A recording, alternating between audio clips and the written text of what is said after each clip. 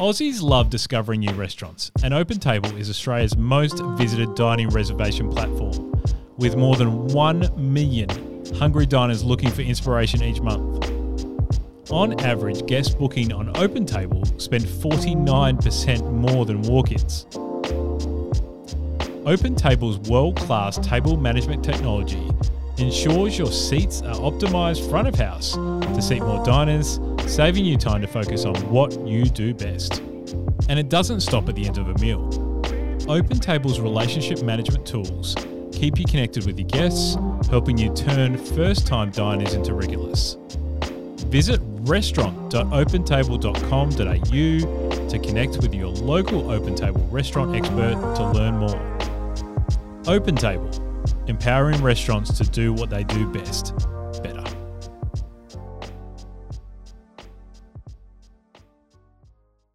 Consumers love delivery. The number of customers who eat Etto is much, much higher than it ever was or would be if we had chosen not to go into delivery.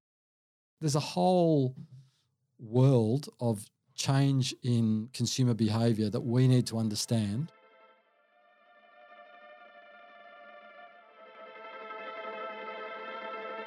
Raw, a podcast by Lightspeed and Poe. This is a podcast about the highs and lows of running a hospitality business. In collaboration with the Poe Network, which you've come to know with a conversation amplified. We have frank and open discussions about the state of the industry from the best leaders in hospitality. We aim to capture the extent of how far conversations can go. Uncensored, stripped, and genuine, powerful, and grounded in confidence. We unpack the unique first-hand experience from the experts tackling the very real and at times intense issues in our industry. Now let's get into today's show. Founders Dave and Stefan fell in love with the Italian street food experience, which is so different to anything in Australia, and wanted to bring some of that back home. The experiences in Italian food and sharing the joy of eating with locals have greatly influenced the style of Etto's food and the way they cook and share with their customers. Launching in 2013 with the opening of their first restaurant in South Melbourne, they pride themselves on having simple flavours and affordable yet filling dishes, making pasta fresh twice every single day. Fast forward to today, and they have 5 restaurants, with one of them serving as delivery on the kitchen, which is going to be the major focus of today's podcast with co-owner Dave Ansett. Hey Dave, how are you? Pleasure, Sean. Now, how did you start out with the brand of Etto, and why did you want to focus on pasta at the start? Because especially in the part of the hospitality industry that you're in, which is obviously this sort of fast food, sort of QSR, why did you want to focus on pasta? Yeah, so there's a couple of intersecting stories there. That in my other life, I run a branding agency. Agency for 30 years, and my part of the agency that I looked after was food, including fast casual restaurants. So my business partner Stefan came to me as a prospective client initially, and he had a vision for a concept that he'd seen. He comes from Alsace in the northeast of France, and he had seen a concept that had grown from nothing to about 200 doors in a few years over there, which was this redefining Italian, specifically pasta, into a quick service style offering. And he really liked it, thought it could work here, and was after someone to do the branding, restaurant design, and an investor pack. And so I met, and we had a great conversation, and had a look at this concept. There were 3 brands in France, but Mezzo di Pasta was the biggest, had about 120 sites around France. And that was just before Easter. And over Easter, this concept got stuck in my brain, and I couldn't get it out. So over Easter holidays with my family, I spent about 2 days just brainstorming, modelling it, looking at the size of the market here, at the concept, at the economics. And I re-met with Steph just after Easter had finished and said to him, "Good news, I've found your investor and I'm not going to charge you for your branding." So it's sort of this intersection where I had the context, because of my work in the industry, to see the model from a brand and differentiation perspective. And then we had this almost this runway that was happening in France where we could see that there was a market for it, priced the right way, and the whole kind of idea of redefining, reimagining pasta. Melbourne's got such a great Italian heritage, but Italian here had turned into either you're sitting at a restaurant with a white tablecloth and a waiter, and you're there for an hour and a half and you're paying $40 for a bowl of pasta, or you're going in somewhere and it's slop and it's $15. And we really saw this opportunity to take this model in the middle, do really great food, really high quality food, but without the restaurant overheads in a fast casual model. And part of what we saw in this model in France was the way that the equipment that they used, the systems that they'd developed to cook the food really quickly. So when we're humming, we'll do a plate of pasta every 30 seconds. That's sort of our volume that we can pump out. And with the systems and really simple ingredients but quality ingredients, which is the whole secret of Italian food, we're able to produce a food that is really at that kind of Melbourne restaurant quality, but we can do it really quickly, much more cost effectively. Dave, at that time, was there anything comparable in Australia to now what you guys have built? Because I can't think of anything that sort of compares to it. Yeah, no, there was nothing. That was part of the research I did was it's like when you see these ideas and you can't believe no one's done it before. At the core of the concept was this idea that we'd make our own fresh pasta and that a customer could come in and pick a sauce and then match it to a pasta. And, that consumer trend of controlling what you eat, high quality, being able to engage in the meal is such a great trend that there was really nothing before us. Since we had a customer who used to work in an office upstairs from our first restaurant in South Melbourne. He was a regular. He was in a couple of times a week, and he ended up joining up with a mate and starting a similar concept. And they've grown and since disappeared from the market. And apart from that, every now and then a new one opens. There's maybe 3 or 4 brands around the country who are doing something similar. One in Adelaide, one in Perth, and some individual stores. But the reality is, unlike burgers, pizzas, fried chicken, it's pretty complex to get right and to get right consistently. On a busy night, across our 5 Ettos, we might do 5,000 pastas, and to get all of them right is takes really good systems, really good training, really good management. I want to talk about that in the podcast further on.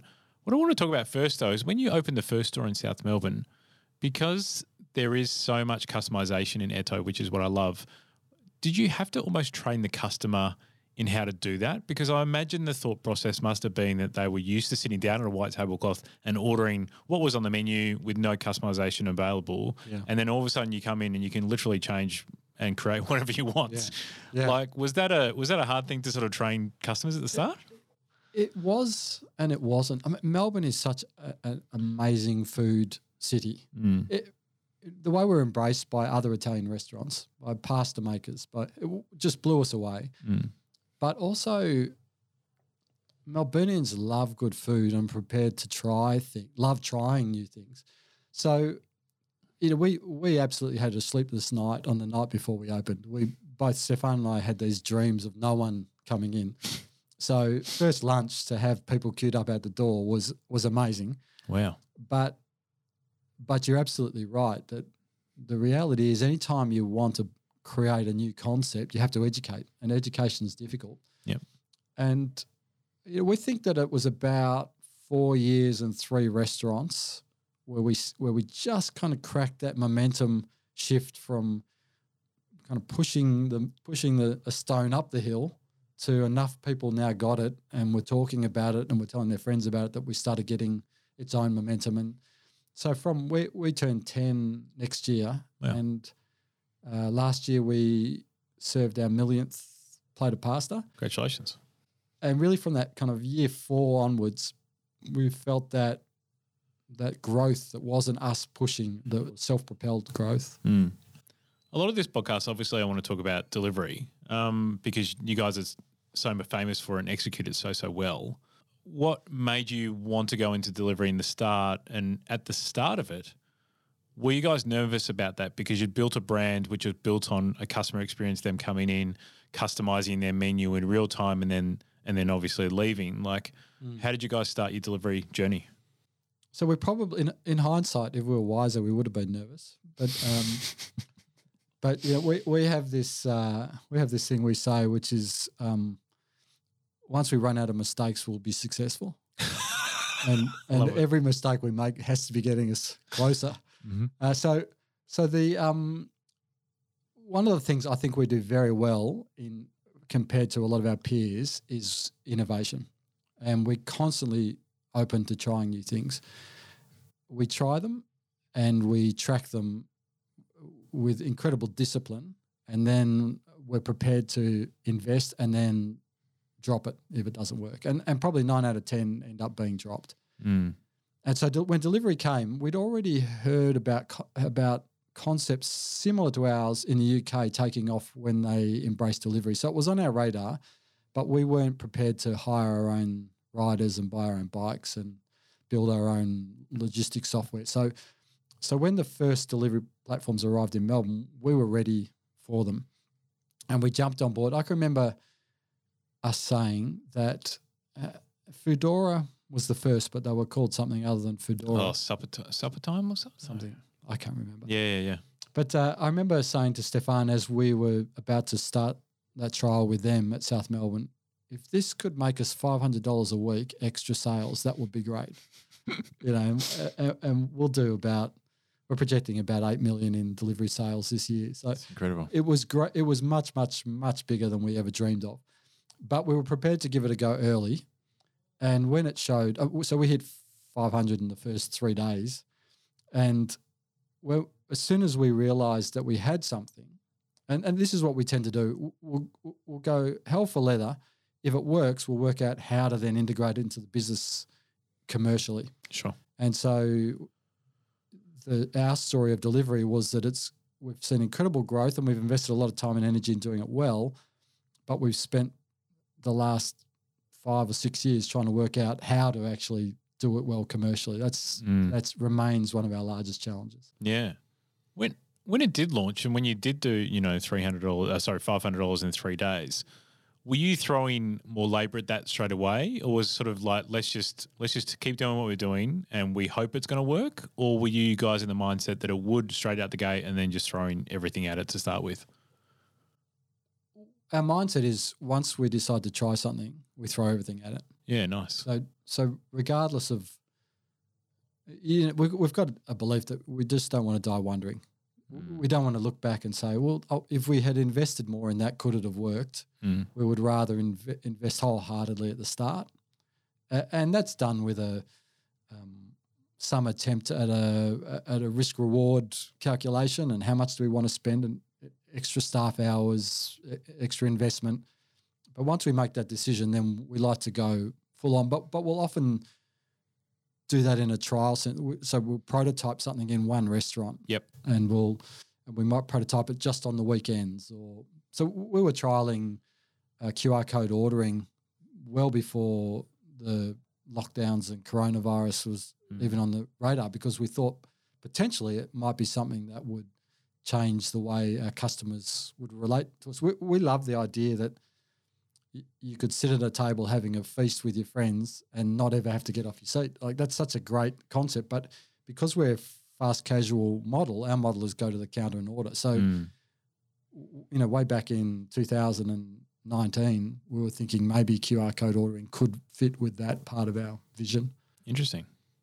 I want to talk a lot more about delivery and the kind of innovation you played in that space, because you don't get to $8 million in revenue in a year by luck, unless you have tens of restaurants. At the moment, you've got 5 and you're growing really, really quickly. What kind of things did you have to think about in order to make sure that you had repeat customers on delivery and actually really wanting the brand and really wanting pasta as sort of the first point in mind? Because I've doing a lot of research on you in the last couple of weeks.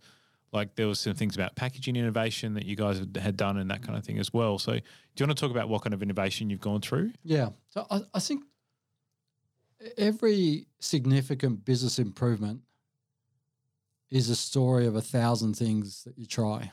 Yep. And delivery is absolutely what reads that way for us. Yes, we've, I think in the first 3 years or 4 years, we changed our packaging 4 or 5 times. So our product, our pasta product specifically, fresh pasta is a wonderful food type, but it cooks quickly. And then if you put it in a container and put a lid on it, then it keeps cooking.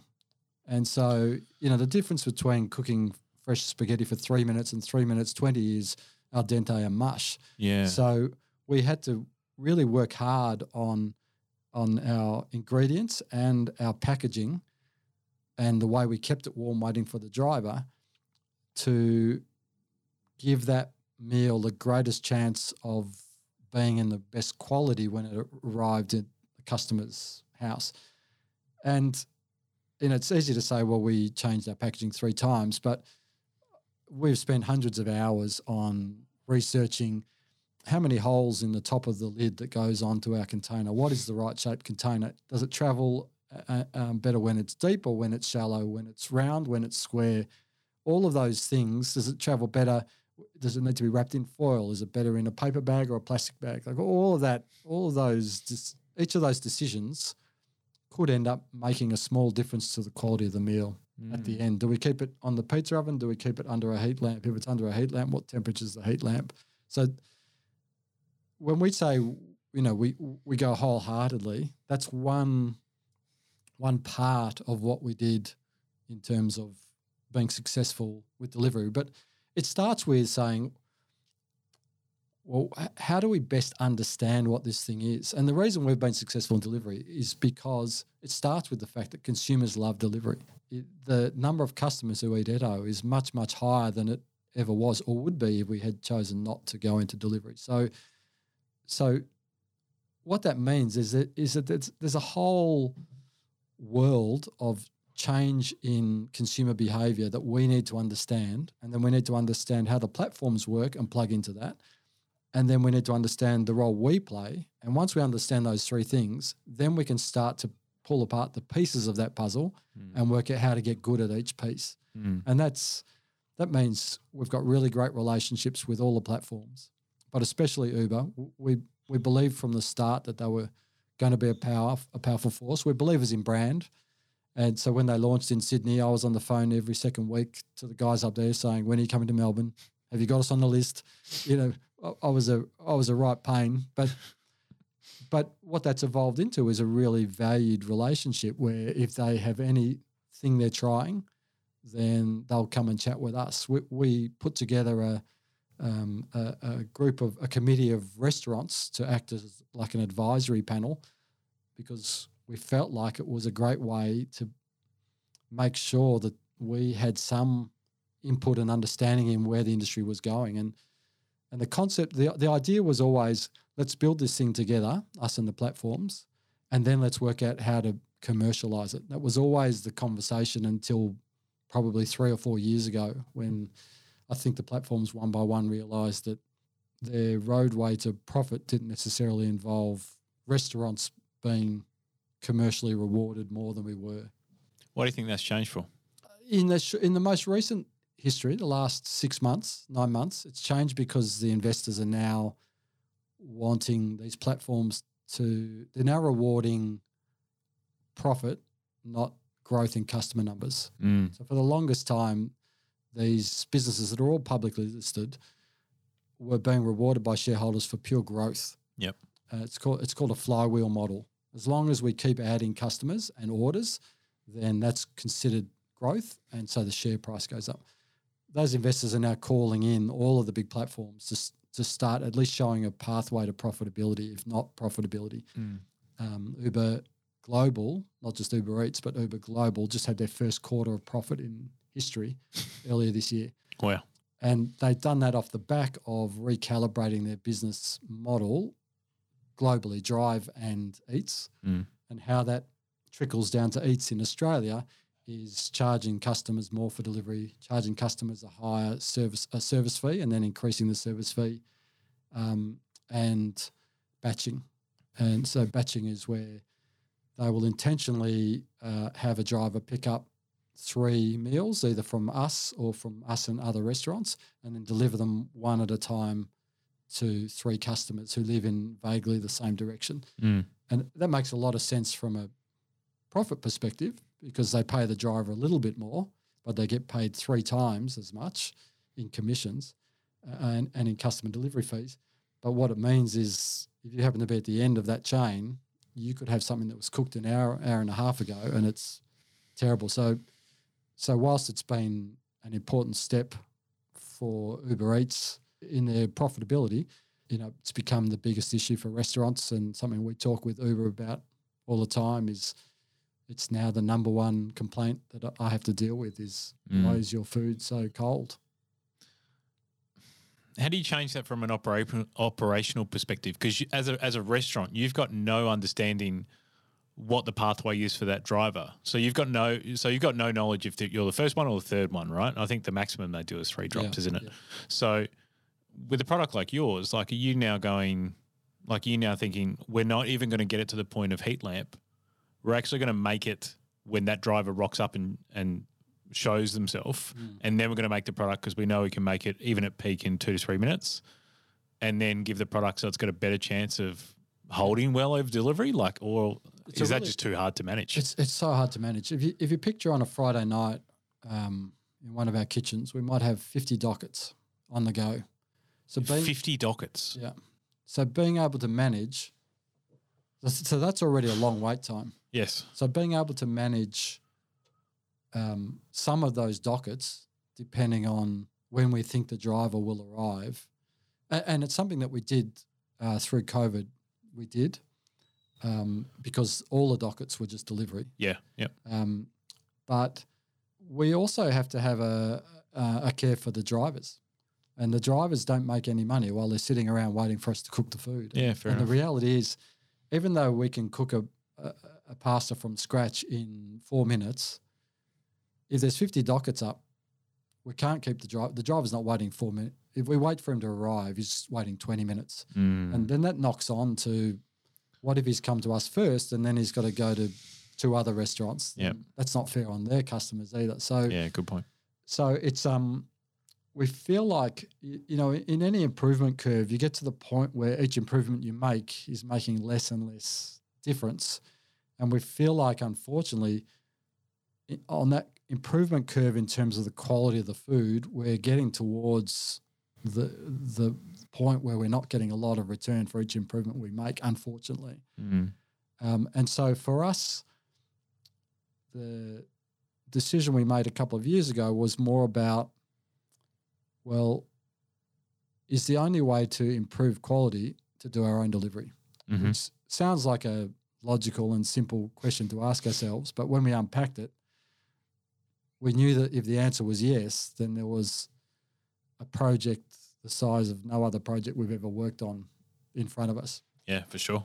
And so, for better or worse, the answer was yes. So that's what we've been doing for the last 2 and a bit years, is trying to build our own technology and processes to allow us to take some of that delivery load off the big platforms and into our own hands in a way that will improve the economics for us and the speed at which we can get food from our oven into the hands of consumers. And that's running alongside a communications campaign we've been running for the last year through social media, through responding to reviews, which is dine in when you can, pick up when you can. If you want to order delivery, just understand that it comes with some compromises to food quality. You just don't expect the same restaurant quality food. Yeah. And largely what has the customer feedback been when there is issues with food and delivery and all that kind of stuff? Like, the customers are funny. We're a funny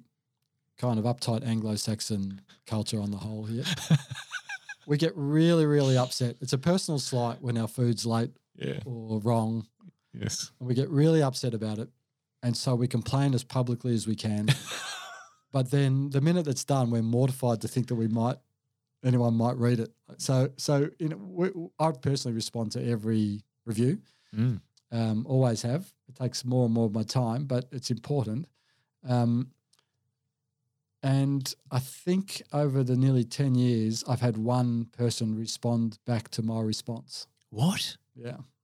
People they're almost embarrassed about the fact that They've made a complaint. they made a complaint in the first place. I think genuinely people in the heat of the moment feel aggrieved. Yep. But once it's up there, they don't really want to take it down, but they don't really want to respond necessarily, even when it doesn't make them look foolish. Like often people some people don't understand the way delivery works. They think it's our drivers. They think that Uber is just an ordering app and the rest is on us. But I think there's a certain amount of, in a funny way, a certain amount of shame once the complaint is out there or the review is out there. Yeah.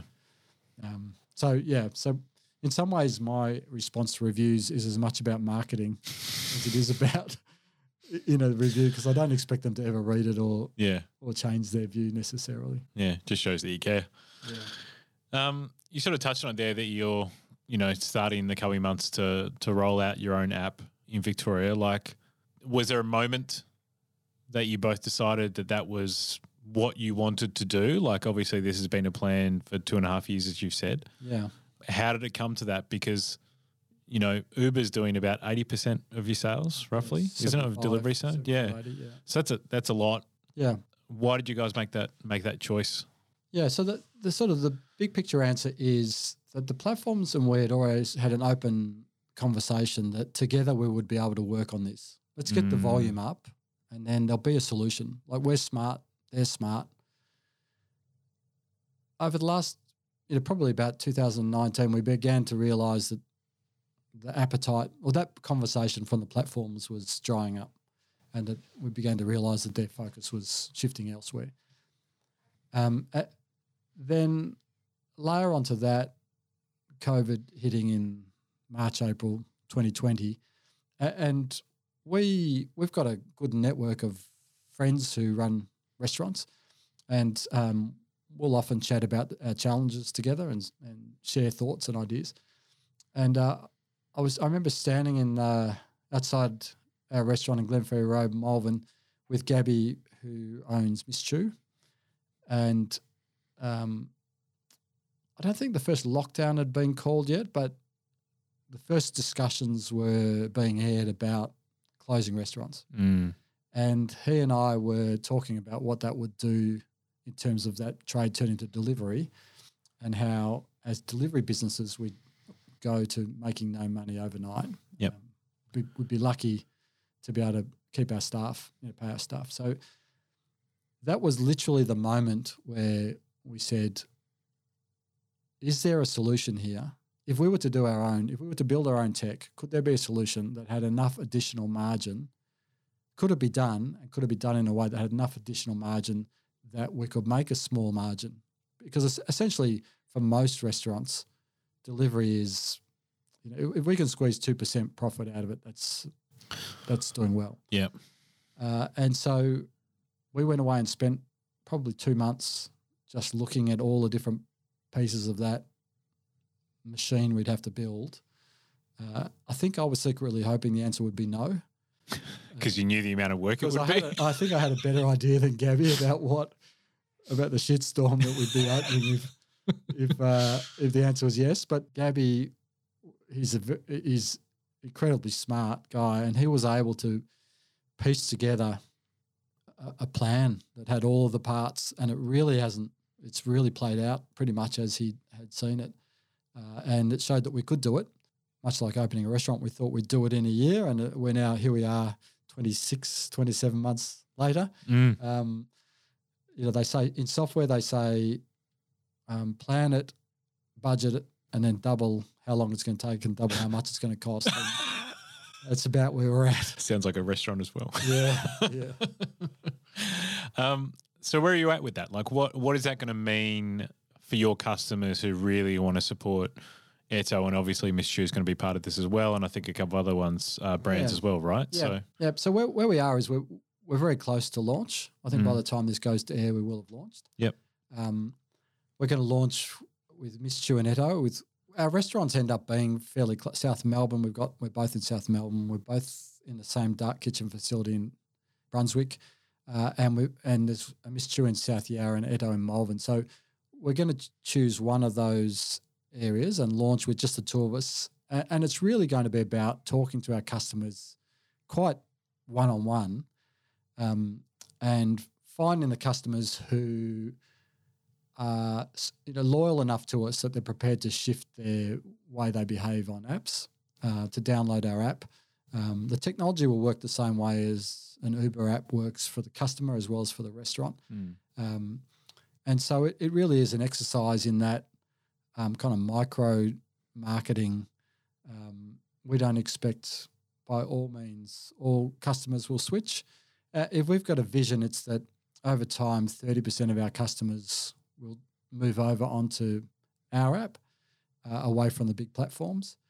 And that would be a significant change to our business and give us a level of sustainability that we seek. And so this is we've been completely open with Uber Eats from the start on this. We've kept them up to date. Our view has been they're an important partner of ours, but also that, as we said to them, the best scenario for them is that we're a thriving, sustainable restaurant.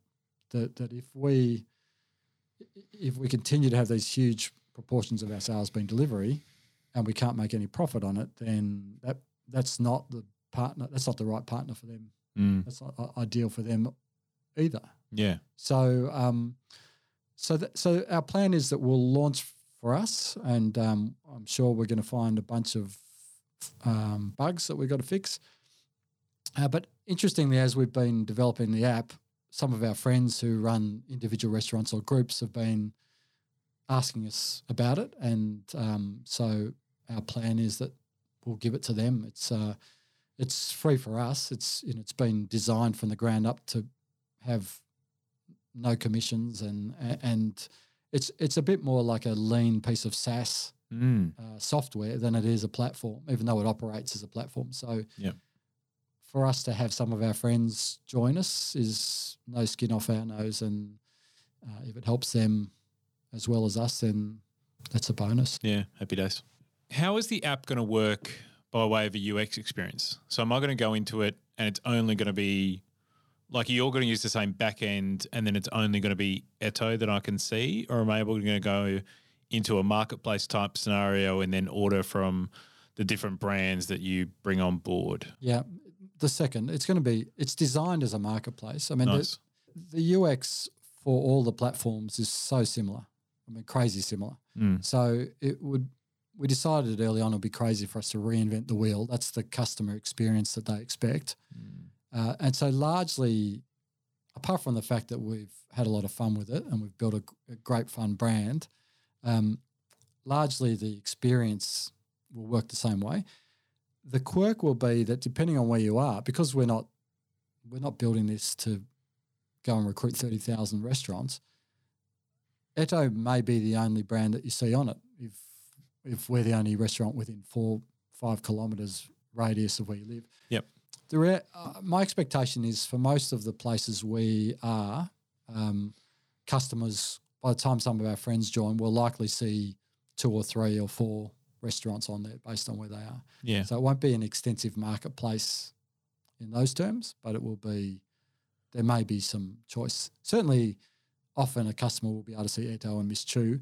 And so there's a bit of a challenge for us because as we talk to our customers, we've got to talk to them about this is something we built for ourselves and then ourselves with Miss Chew or ourselves with Miss Chew and our friends. Don't expect to go on to download the app and find thousands of restaurants on there. That's not what this is about. We'd really appreciate you helping us out because if you want to order Etto on your couch, we'll get it to you quicker. We'll pay the drivers more.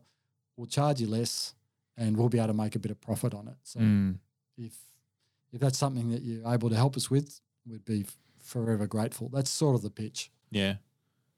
How big do you think that marketplace could get? Like I sort of see similarities between what Shane Dealey did with Providor and then just slowly bringing on people that he's close to and then building out this great, group of restaurants that are part of it, right? And obviously going into Sydney and Brisbane and stuff like that as well. Like, is that where you want to go down, or is it just bringing on really great quality friends that you know in the industry and then letting them on the marketplace as well? It's a really good question because Gabby and I define ourselves as reluctant tech entrepreneurs. Yes. We've almost been dragged kicking and screaming into this. Yeah, of course. We were, just last week, we were editing some code and saying to each other, how absolutely ridiculous is this?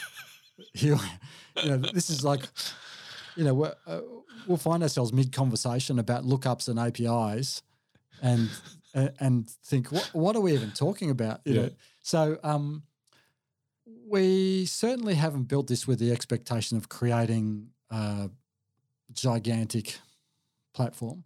Initially, it was just for us, just for our restaurants. And then as some of our friends started chatting with us, we thought, well, and, frankly, asking quite enthusiastically to be able to use it, we thought, well, we built it to help us, so why not help some other people? So that puts us in an interesting spot that we've started thinking about but not in any real depth, which is, well, what if someone we don't know approaches us? If they're a friend of a friend, are we ideologically opposed? Are we not?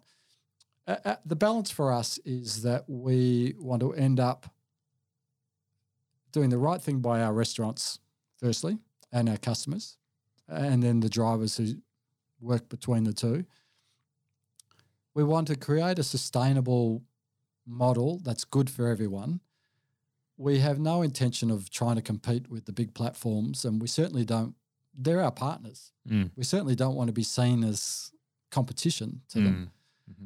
But naturally there could be some growth in that marketplace. I think we'd probably end up having some pretty robust conversations with the platforms and with ourselves, and that's a bit of we kick that can down the road a little bit. It's very easy to do when there's so many things we have to get right on the tech first before we can even think about it. So yeah, sure. So it has. I mean, there's a great saying in business, which is millionaires make money, billionaires make money for other people. Like, what it means is the true reward is not financial. The true reward comes from helping people. And our model that we're building this piece of software on is a not-for-profit model. It's not built to make money, that's how it can return money back to the restaurant tills. So, I mean, do we actually want to end up having 1,000 restaurants on and spending half of our week running this piece of software that we make no money off? I mean, we've got restaurants, we've got businesses we don't make money off. Like, why do we? What do you want to create another one? Yeah, because as we spoke about last week, like I said to you, like you're obviously not going to turn the platforms off that you've currently got going, like Uber Eats and stuff like that. You might drop off the ones that, only 1% or 2% of your sales, right? That would make sense. Yeah. But because the risk is obviously to acquire a new customer in order to go through this white label app for yourself and Miss Chu, obviously that costs money to do. And all of a sudden, if you turn off the other delivery platforms, you lose that marketplace and you lose visibility. Yep. So I guess that's the other risk as well, right? Like the money you guys will have to spend in order to acquire new customers to come onto the app. Yeah. So there's two parts to the way we see that, and the best laid plans fall apart when the first shot is fired. Yes. So, but the way we see it is that however successful this ends up being for us, it will only be part of our delivery picture. There's always going to be people who love Uber. They love the size of that marketplace. They're brand loyal, and we embrace that.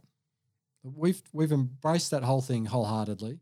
It just so happens we're now in the phase of making it work commercially. So to make delivery work commercially, we've got to take a proportion of those delivery customers and work out how to make them profitable. And we're happy to then see that holistically as our whole delivery business. Some of it makes more margin than others, but overall it's worth doing because you can't, as you say, you can't just switch. If we switch Uber off, those customers aren't all going to come over to us because a lot of them are on there because they're platform loyal, and so they should be. Uber's done an amazing job at building that platform and the customer loyalty. So that's the first half of it. The second half of it is the one thing about restaurants is that we've got they're amazing marketing vehicles. Before the platforms came along, all the relationships were always directly with the customers. Yep. And there's a lot of customer loyalty. Customers love us. We love them. And we've got an interface in the restaurant. So our marketing expense predominantly we think is going to occur in the restaurant, and then a bit through social media. Yeah. So we think that without our expectation being too lofty, that we'll be able to leverage the costs we've already got in the restaurant to attract customers. We certainly have no plans to hire Paris Hilton or Katy Perry. I think Snoop Dogg's after a gig now. He's been dropped. Oh, yeah, exactly. Yeah. Yes, but, yeah. The first question our friends have asked us is, how are you going to go head-to-head with Uber? And our answer to that is, we're not, because we're not a platform model like them. We're a piece of software that leverages the restaurant's relationship with its customers. Yeah. How are you handling the human element, the actual driving of the product? Like, how's that going to come about as well?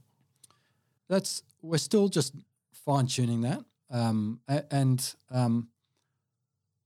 There's the basic the values that we started with when we sat down to see if we could design a system where we wanted to make more money or have a lower cost per delivery than the platforms do, so the restaurant can make some profit. It will never be as good a margin as a dine-in customer or a takeaway customer, but some profit margin. We want to make it cheaper for the customer and a better experience, so less cold food and cheaper for them. But the third part of the picture is we want to make sure our drivers are better off. And there's different ways that can happen, and different platforms we've learnt pay different amounts or have different ways of calculating that. So we set a reasonably high kind of figure that we wanted to pay the drivers. But the other part of it is we want to we want to be part of a change of perception. So at the moment, the way the platforms work is they sort of sit between you and the driver and you and the customer. Our idea is that we're a piece of software. We want to encourage driver-restaurant relationships to be strong. I think if we can have a greater level of respect, and so we want restaurants to reward drivers, our restaurants. We want them to have better relationships, and then we want the restaurant to have a direct relationship with the customer in that delivery, so that if something goes wrong currently, the customer has to ring Uber. It's bloody awful. They should ring the kitchen. Yes. We're the best people. And likewise, one of the toughest things, and we're still trying to solve it, if we forget to put the garlic bread in the Uber delivery, there's nothing we can do. Yeah. There's literally nothing we can do. Yeah. Unless we've got a staff member who's got time to jump in their car and drive it. But we don't have the address, and Uber won't give us the address.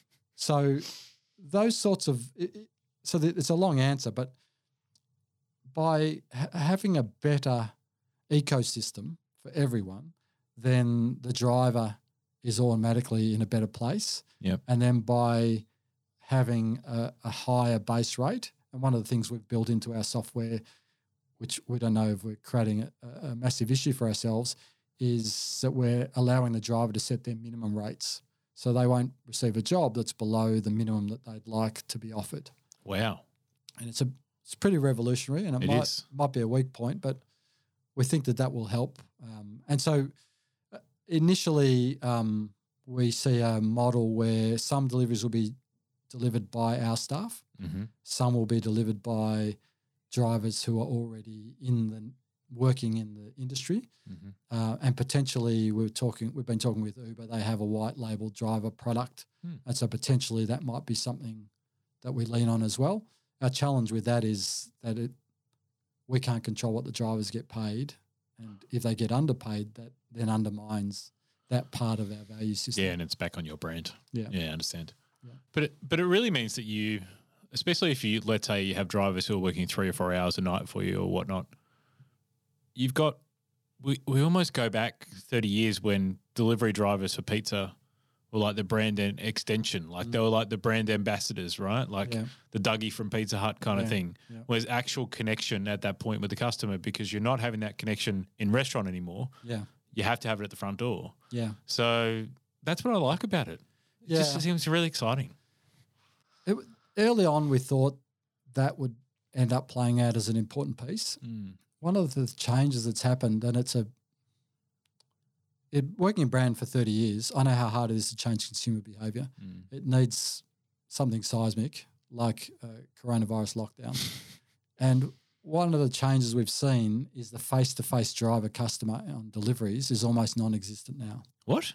So it used to be that most customers the driver would ring the doorbell and most customers would answer the door or come out and greet them at the bottom of the steps to their apartment and that almost doesn't happen anymore. Wow.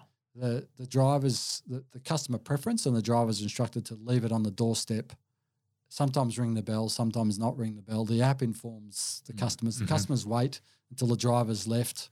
And there was a coronavirus fear around that initially, but it's become a consumer habit. And so the drivers now, if you're delivering food, you might go a whole night without being face-to-face with the customer. Why do you think that is? I think for some people, I put our consumer behaviour, I keep using the phrase, down to our screwed up Anglo-Saxon heritage. And I know that we're a multicultural society. Yeah. The melting pot hasn't done anything to change some of our screwed up ways of thinking. I think we love the fact that we can sit on our couch, be lazy as all hell, and have someone go and pick up our meal from our favourite restaurant and bring it to our door so we don't have to get off our ass, but we actually feel a little bit uncomfortable with that we made someone do that for us. Yeah, right. This has been my sense, is the interaction has always been a bit awkward between customer and driver.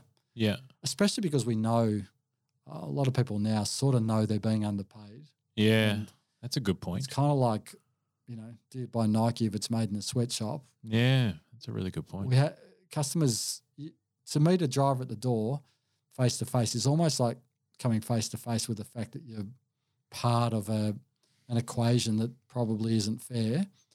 And I think we would rather avoid that, as I say we collectively. Uber Eats brought in tipping for restaurants, and what they realised was people were stopping tipping drivers, and they're tipping restaurants, and pretty generously. We were collecting all of our Uber Eats tips for our Christmas party, and I can't remember how long it ran for, less than a year. We were on track to have one hell of a Christmas party. That's good. But Uber pulled the restaurant tips, and I think it was because the drivers just weren't getting tips, and wow, it's sort of part of the way they see the whole driver remuneration. So, I'm a consumer. I'm feeling a bit guilty. I know I'm not going to tip you. It's actually easier for me just to wait for you to leave and then I can go and pick it up. I know that doesn't cast consumers in a terribly good light, but that's my best guess. Yeah. Well, I didn't actually think about the driver element in that way, because obviously when you look at fast food brands like Hungry Jack's and McDonald's, there's a reason why they put kiosks in front of humans who you can order through, because a person is going to order more if they're putting it through a screen than if they're telling a human what they actually want to order, because it's less shameful until they get their product. But if you're doing it through a delivery app and you literally do not see a person, then that shame is sort of gone, right? Sort of non-existent. I mean, guilt and shame are huge drivers of behaviour, far more than making people happy, doing the right thing, enjoyment. It's just the way we're wired. Yeah. So I think there's that whole – I think the growth of delivery has really played to that. And it sounds like I'm coming down on consumers. I'm not. Consumers behave how we all want to make ourselves happy, and we all behave in a way that gives that the best shot. There's been something about delivery apps that, especially in Australia, I mean, we've got the second highest delivery rate per population density of any city in the world after London. There's something about that whole mix and the way it ties in with consumer mindset that works really well. Yeah. It's been so elastic. The number of times I've met with Uber over the years and they've said, do you think we can charge this? Do you think we can put out fees? Because people may not remember, Uber didn't charge delivery fees for 6 months. It was free as a way to build market share. Incredibly successful. Yes. We used to hold a competition as which restaurant would get the lowest order, and the winner over that whole period was someone ordered a bottle of water. So Yes. rather than going to a sink to fill up a glass, they ordered a bottle of water and they paid $3.99 and got it delivered free. Crazy. But successful in terms of market share, incredibly unsuccessful in terms of educating the consumer that we should be paying a driver $12 for a delivery and the restaurant doesn't have the profit margin to pay any of that. But that's another. I got one that could beat that. I was advising a restaurant and they were and during the free delivery part, they were telling me that someone had ordered a can of Coke for $1.50. Wow. In the apartment block directly behind them. That was 50 metres away, and they picked it up and then dropped it at the person and then came back to do another order. Like, it was within a minute. Like, it was just, this is pathetic. But the way the reward cells in the brain would have been popping for that person. 100%. He probably put it on social media. Oh, yeah. Look what I got. I got a can of Coke. Took 5 minutes to get here. Yep. I didn't pay a cent extra. Yeah. It's just appalling. Yeah. Let's talk about automation, especially in driving and that kind of stuff now that we talked about, human drivers. There's been a lot of excitement around automated driving solutions for the industry over the last couple of years, especially in the US.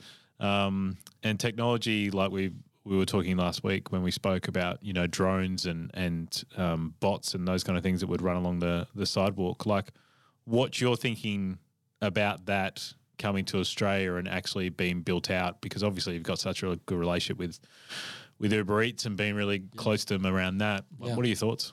Yeah, it wouldn't be an understatement to say that our business strategy is based on it arriving at some point. Right.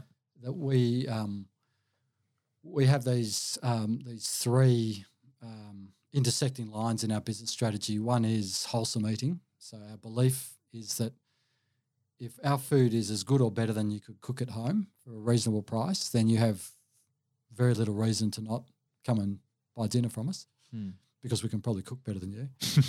The second intersecting line is convenience, and delivery growth is driven by convenience / reward. Yep. And the third one is technology.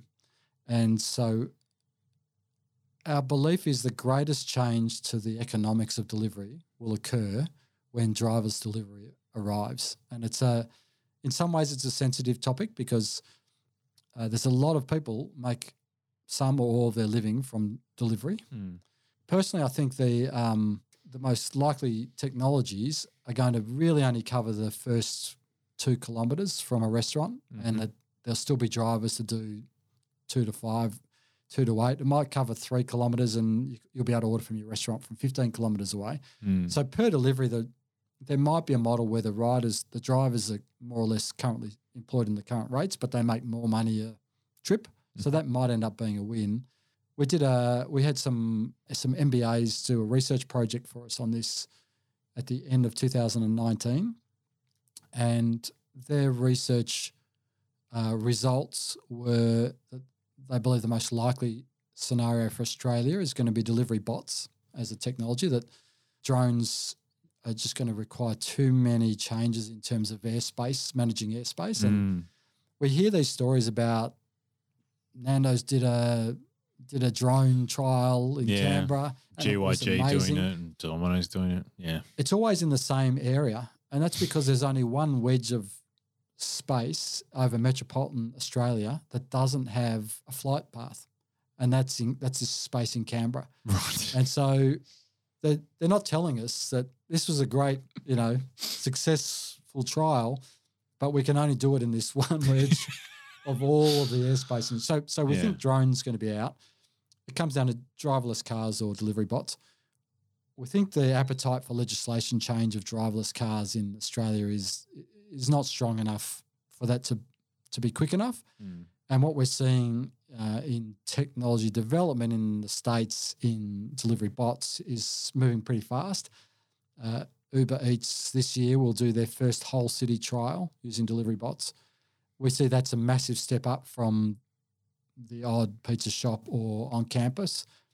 And that means that the technology is going to be testing real-world traffic, pedestrians, distances, impediments. And we think that is incredibly exciting. In America, that industry, the automated delivery bot industry, talks about $1 delivery.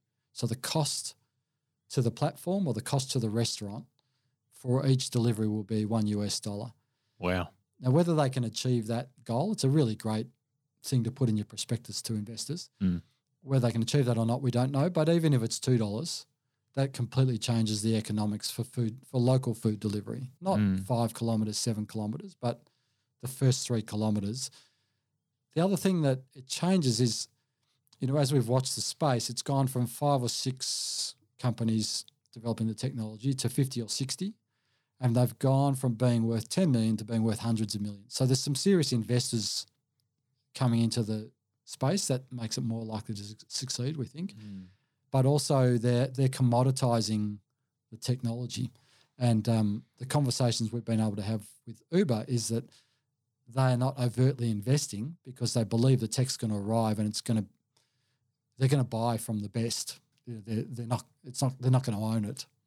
So that means likewise that each platform might have their own delivery bot partner, but there will be other people who set up independence, if you like. So we might, as a group, we're hoping be able to buy our own automated delivery, and if we can do that at $3, then the customer will be paying less than they are now for delivery, and the restaurant will be able to make full margin on their food. There's an interesting kind of point when that happens as to whether the delivery platforms pass on that savings to the restaurant and the consumer, or whether they take it all for themselves. That must be very tempting, given the pressure from shareholders. That would change their business overnight. If they don't pass it on to the restaurants, then more restaurants are going to have to do their own delivery, because the gap between what you can do for yourself and what you will do on the platforms is going to just be massive. For restaurants to make full margin on delivery it will change the world for restaurateurs. There's been a bit of press, but not a lot of press, but post-COVID, but even in the run-up to COVID, the vast majority of restaurants, and I've worked as a consultant, as you have, but the vast majority of restaurants don't make any money. The number of guys I've worked with who are running restaurants that are losing $2,000 or $3,000 a month and putting that money in out of their own pockets because of they invested $800,000 in fitting it out, or $1 million and change in fitting it out. It's heartbreaking. But that's the story. That's the untold story of restaurants. There's probably too many restaurants in Australia, and too much of the market has gone to delivery. We've gone from delivery being 40% to 70% in some of our restaurants. That means we got a lot less customers coming in and paying, enjoying food as it's meant to be enjoyed straight out of the oven, but B, we're paying around 30% to the delivery platform. So that's our profit margin gone. Yeah. My last question to you, Dave, is it's sort of twofold, right? A bit like what you just touched on, and something I've been thinking about as we've been talking today. Is there a reason why you just haven't made this a dark kitchen brand and had no customer shop front? And the second part from that is moving on from that, what are you looking forward to with Etto, and what are your plans for the future with the brand? Yeah, so we have a dark kitchen, and we're soon to open a second one, but it's going to be a hybrid. Our model has always been that once the restaurant is making profit, then the delivery is the cream, but the margin isn't there in a delivery. If every order you get has 25 to 30% in commissions, then there's a bit of a myth that you're going to save on rent and you're going to save on staff costs, but those things just don't add up to 30%. And when every order comes with that commission already taken out of it, that model struggles to work. You need really high volumes and really low costs for it to even work a bit. So part of us doing our own delivery is that it opens up the potential for us to do more dark kitchens. Our dark kitchen currently is in probably the area of Melbourne that has the highest volume per capita, and so it just makes sense. But it's not. Nothing that we're doing is buying us in a Caribbean island.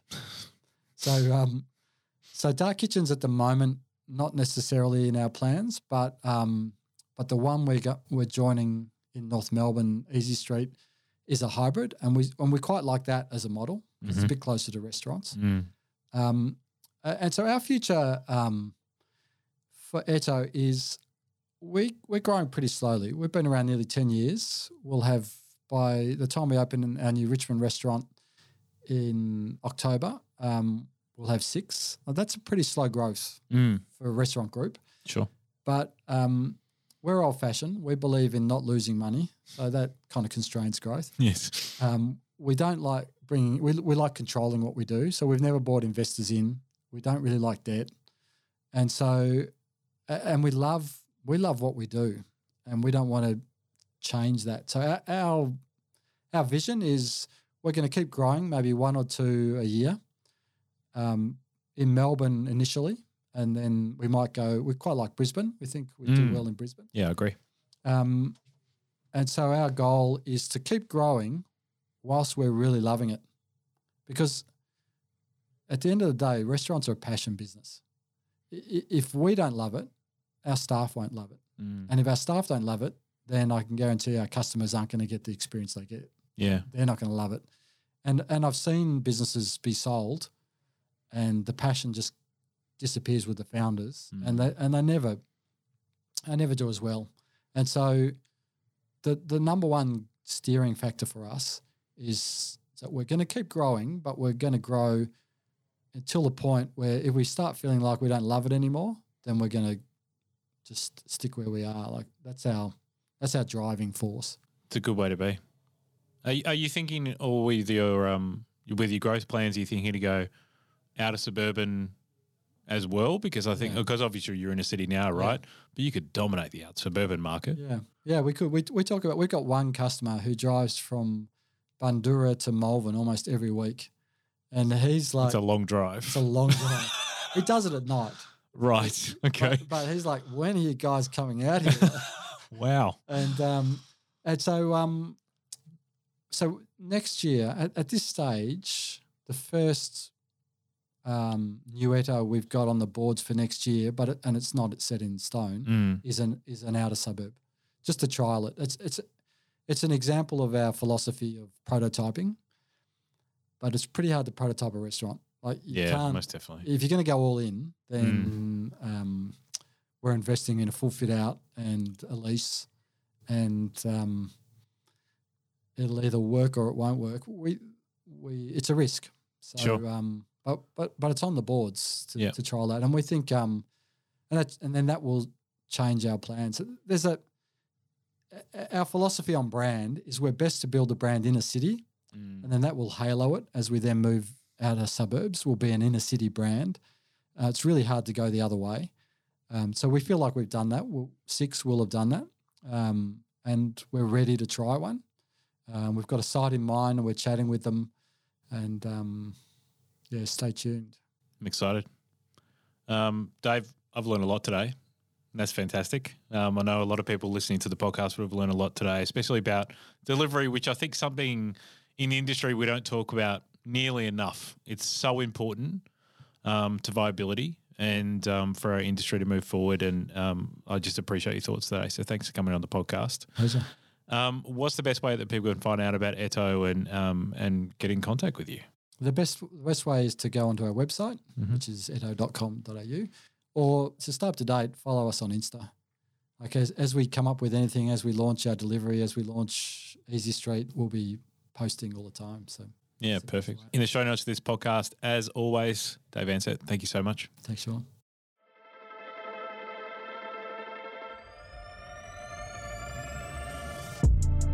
Thanks again for tuning into another episode of Raw, brought to you by Lightspeed and the Poe Network. We hope you really enjoyed the episode, and we'd love for you to leave us a review and share this podcast with your friends in the industry.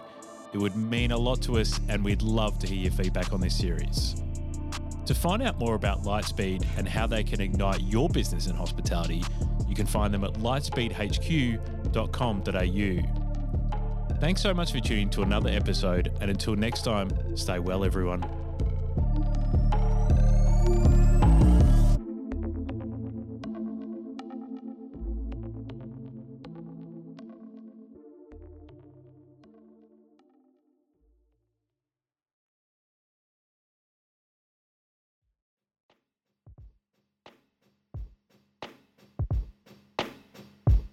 Aussies love discovering new restaurants, and OpenTable is Australia's most visited dining reservation platform, with more than 1 million hungry diners looking for inspiration each month. On average, guests booking on OpenTable spend 49% more than walk-ins. OpenTable's world-class table management technology ensures your seats are optimised front of house to seat more diners, saving you time to focus on what you do best. And it doesn't stop at the end of a meal. OpenTable's relationship management tools keep you connected with your guests, helping you turn first-time diners into regulars. Visit restaurant.opentable.com.au to connect with your local OpenTable restaurant expert to learn more. OpenTable, empowering restaurants to do what they do best.